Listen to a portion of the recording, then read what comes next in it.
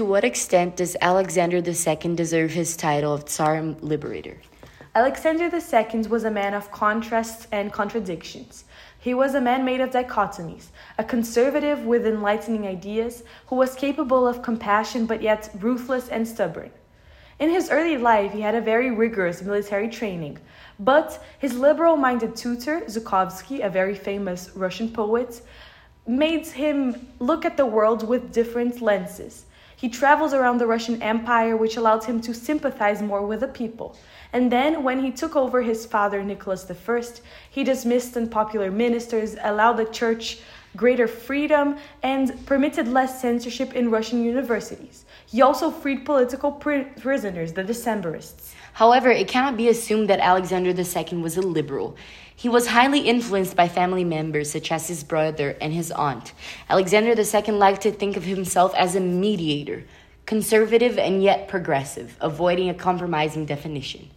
The failure in the Crimean War of 1854 showed the weakness of the army, the inefficiency of the financial administration of Russia, and the problems with the archaic features of serfdom. So Alexander II felt, in a sense, that he had to act as a Tsar and change the dynamics of the Russian society. The emancipation of the serfs was the reform that earned Alexander II the title of Tsar Liberator. Indeed, the grant of individual freedom and civil rights to 20 million people previously in legal bondage was the greatest single liberating measure in the whole modern history of Europe. Peasants can now regulate their own lives, own private property, and bring action through courts and engage in trade. The 1861 edict accomplished for Russia what was only done in France in 1789, in the French Revolution. Its lateral impact was also significant, for the end of serfdom necessitated reforms in the entire system of justice, local government, and military service. So, through this perspective, it can be said that it was the emancipation of the serfs that brought forward so many other reforms in Russia under Alexander II. But from another viewpoint, the Edict of Emancipation can be seen as a major reform carried out in a traditional, even cautious way. Alexander's own intention was to carry out a controlled measure from above in order to forestall violent uprisings from below. Additionally, Nicholas I had also disliked serfdom, considering it the undubitable evil of Russian life. He had established a secret committee in order to examine the possibility of gradual liberation and added a fifth order to the state chancellery in order to implement future changes. So from this point onwards, obstacles to complete emancipation became increasingly serious, and in a sense, it was left as a heritage to Alexander II. Demonstrating the edict was the culmination of a long but intermittent campaign. So it wasn't really Alexander II who brought forward this liberal idea of freeing the serfs in Russia. He carried it out. Yeah, he carried it out, but it was an idea of Nicholas I, which Nicholas I himself couldn't make possible. And the aftermath also illustrates the cautious nature of emancipation. The details of the terms were drafted by bureaucracy, aiming to uphold the socioeconomic status of the Russian nobility. Hence, emancipation was hedged with restrictions such as redemption payments. The land wasn't distributed on a hereditary basis. So if you were a serf that worked in your own land, the land wasn't given to you, obviously. It was on a repartitional one. So the land went back to the landowners and not to the serfs themselves. So the overall result was that the peasantry was still bound to a system which would not allow for the development of simple and free enterprise in the rural areas. So overall, with the Emancipation Act, I don't see Alexander II deserving this title of Tsar Liberator, despite the Emancipation Act being this literal idea of liberation, right? Yes, it was liberation, but the Tsar Liberator is too much of a claim or too idealistic title. Yeah. He didn't wish to liberate the serfs. The only thing he wanted is to avoid uprisings from below. He said it himself. Maybe it was him even postponing these risings to what happened in the last years of Tsarist Russia. He just made it happen later on. Yes, he was avoiding uprisings from below during his reign. By creating this sort of transformative change from above. Yeah. So despite the Emancipation Act not being a direct reflection of a Tsar Liberator, yes, it did indeed push for Alexander's further reforms. Yes, following the wake of emancipation, the legal system needed a complete overhaul. So in 1864, this local governments could no longer delegate judicial responsibility to the nobility as part of their feudal power. The nobility didn't have this say in Russia anymore. Yeah. And the reforms in 1864 were very far-reaching in that sense. They introduced key concepts of Western jurisprudence, such as equality before the law, trial before the jury, and the separation of criminal and civil cases. So Russia did modernize, did change as a result of this reform. Yeah, they also reduced the level of bribery, which had affected the court in the previous reign, and did much to modify the corporal punishment. Again, however, there were signs of continuity as well as change. So Nicholas I, although hardly renowned for his knowledge of judicial procedure, had shown some concern for corruption and appointed a committee under Bludov, which was one of his ministers. So even though Alexander's reforms transcended the narrow view of earlier administrators such as Bludov, when it came to implementing the changes, the force of tradition became apparent. These older church courts continued to deal with various cases, and military courts were given considerable powers as well. So the reforms, indeed, they did change something, but to consider their actual effectiveness and how they were implemented in the long run. Yes, and I think the title of Tsar Liberator itself suggests a certain uniqueness to Alexander. It's as if he was the first person to desire such change in Russia. And it's clear that he's continuing lots of things that Nicholas II... He's just carrying on the concerns of Nicholas I. Yes, exactly. However, in one way that Alexander did initiate a reform were in the local government reforms. Yes, he formed the Zemstvo in 1864, and this was seen as the first step in the evolution of representative institutions in Russia. Yeah, still, he did try his best to circumscribe the powers of the Zemstvo and the Duma and keep them under the supervision of the central government powers. He led them under control of uncontroversial functions such as provision of primary education and the improvement of medical facilities, which could not become a threat to autocracy. So, in a sense, in my view, the local government's reforms, like the Zemstvo specifically, was more of a populist move from Alexander II as a Tsar. And again, he was just trying to maintain his own autocracy. He did appease the people by giving them a sense as they had this representative, which was the Zemstvos, but at the same time, he did remain in control and he did still put his autocracy in the first place. Yes, this is, of course, similar to the Zollverein in Germany, which was seen by A.G.P. Taylor as a form of appeasement of the middle classes. So in this sense, yes, it was the first representative institution in Russia, but what did it actually do? What were its powers? Also, Alexander II limited them. The same thing with Bismarck's constitution and him giving this idea of a Reichstag, where the chancellor and the emperor had overall the ultimate power in the decisions. So it's a pattern in Europe, this sort of like government reform, which doesn't really reform anything, but just keeps reforms from below limited and appeases the population in that sense. So, of course, Alexander II may have been seen as Tsar Liberator, but when discussing if he did deserve the title, then it becomes a more contradictory debate. Yes.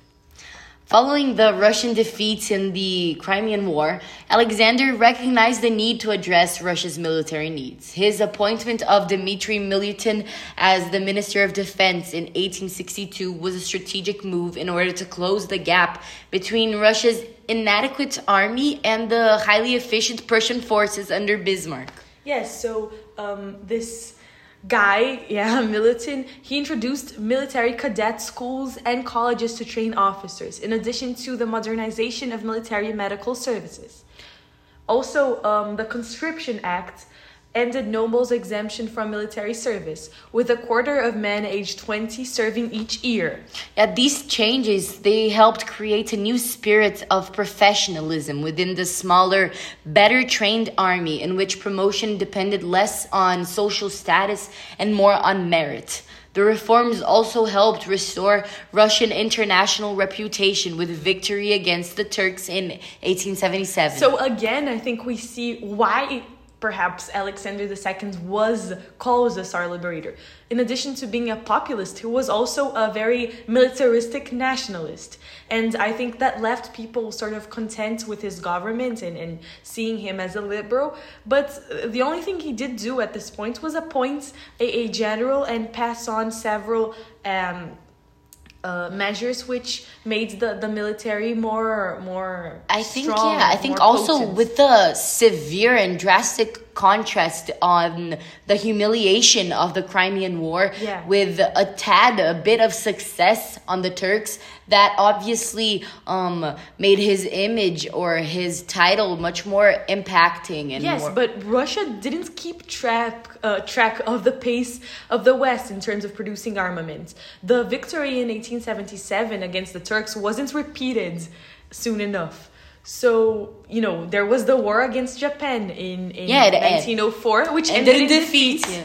And also, the efforts against Germany in the First World War proved disastrous again, which was ultimately one of the main factors for the end of Tsarism in Russia. So, I mean, it's momentaneous, right? Effective. It's momentaneous, right? With the victory in the Turks and the contracts with the Crimean War, definitely he can be seen as this Tsar Liberator, modernizer, reformer, whatever else we could call him.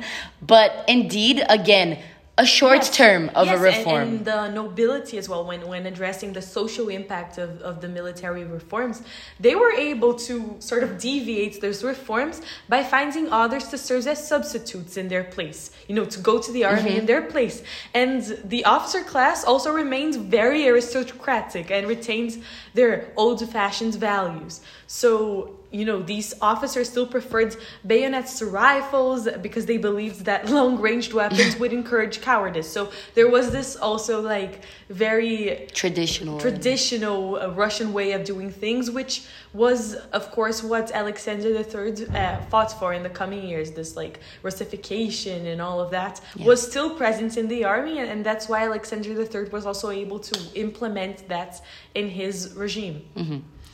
Yeah, furthermore, Alexander's economic reforms, although the Emancipation Act had provided groundwork for a money-based economy with the liberation of the serfs, government intervention was still needed to channel investment along the right paths, as Russia lacked the middle class that had driven industrial revolutions elsewhere in Europe. The appointment of Mikhail von Rotern as Minister of Finance in 1862 signaled this move towards greater state investment in industry. Rotern had been described as a financial wizard.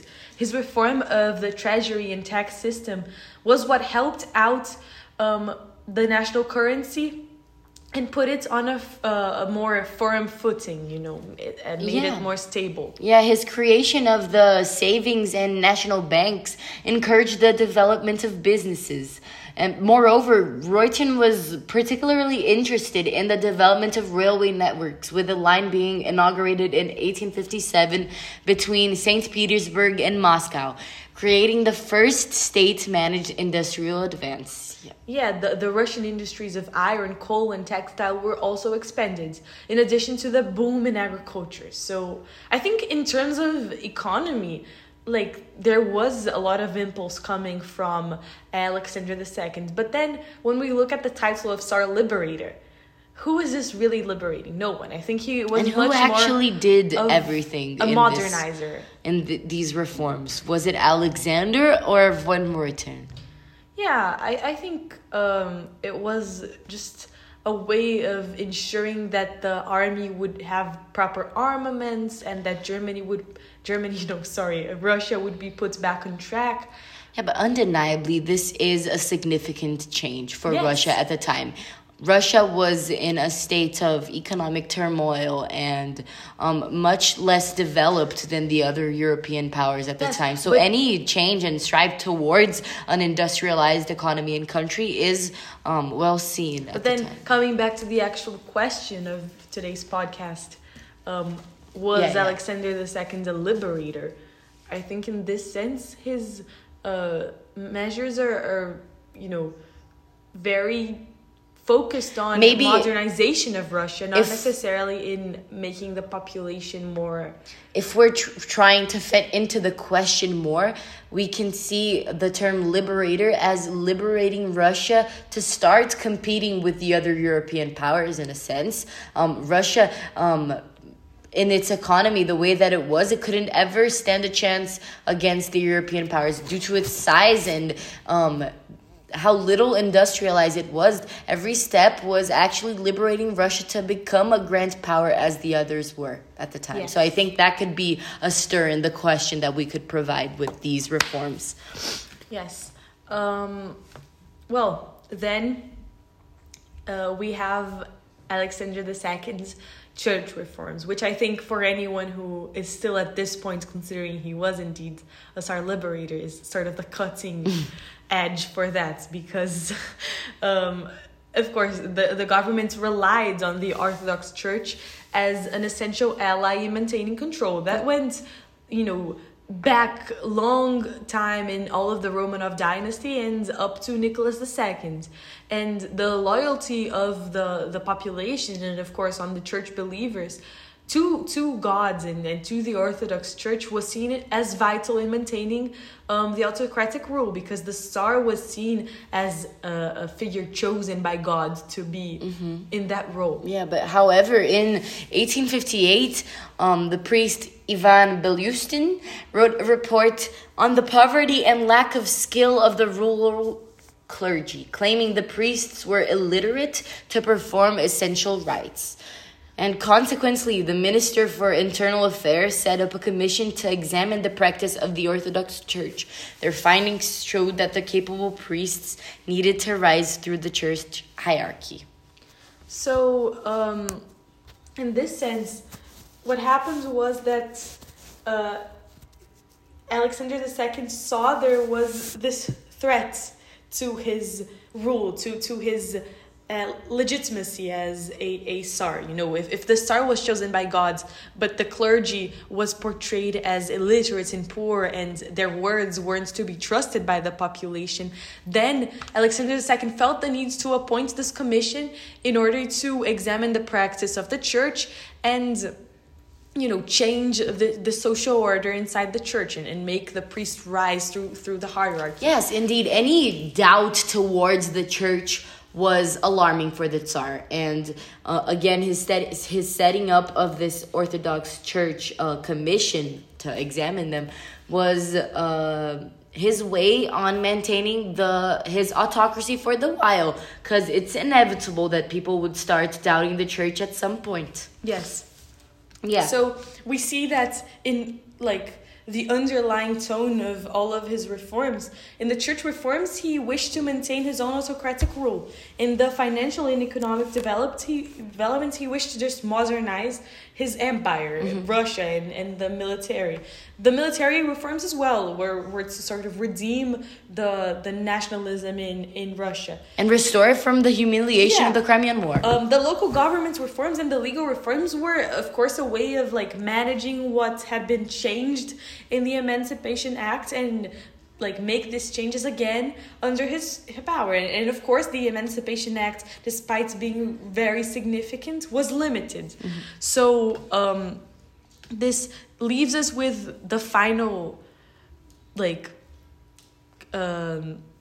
years of his autocracy, which was a period characterized by reaction.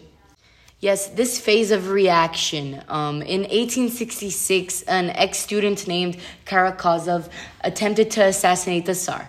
Alexander and his ministers were affected psychologically by the emergence of radicalism, rather in the form of the Communist Manifesto published in 1847 or in the First Revolutionary Political Society, the Land and Liberty. This assassination attempt undermined Alexander II's confidence in his reformist mission and made him more willing to listen to the conservatives and the churchmen. Nihilists, subversives, and agitators, considered enemies of the state, were duly put down, and Karakazov, which was the person who tried to kill him, was hanged in public. Alexander replaced the liberal minister of education and replaced him with the conservative Orthodox Dmitry Tolstoy. So he's going back on his reforms now. Critical thinking subjects such as history in itself were replaced, and only students from traditional high schools could go to university. Education was seen as a way of following traditional moral principles rather than developing individual values. So all of the cultural and educational reforms that Alexander had imposed were reversed, right? Moreover, his legal reforms were also reversed. A number of open show trials were held in which the juries acquitted many accused of subversive political behavior. Yes, in 1878, these hearings were only held in military courts, which could pass sentences in secrecy. So there was no justice whatsoever. And I think, in a sense, this is Alexander II's reaction to a failed assassination attempt. And the radicalists. Yes, but I mean, in a sense, it could also be a demonstration that he wasn't a Tsar Liberator at all. Yeah. From the onset. The Land and Liberty organization, which was at this point, two parties. At this point, it was already split into two parties.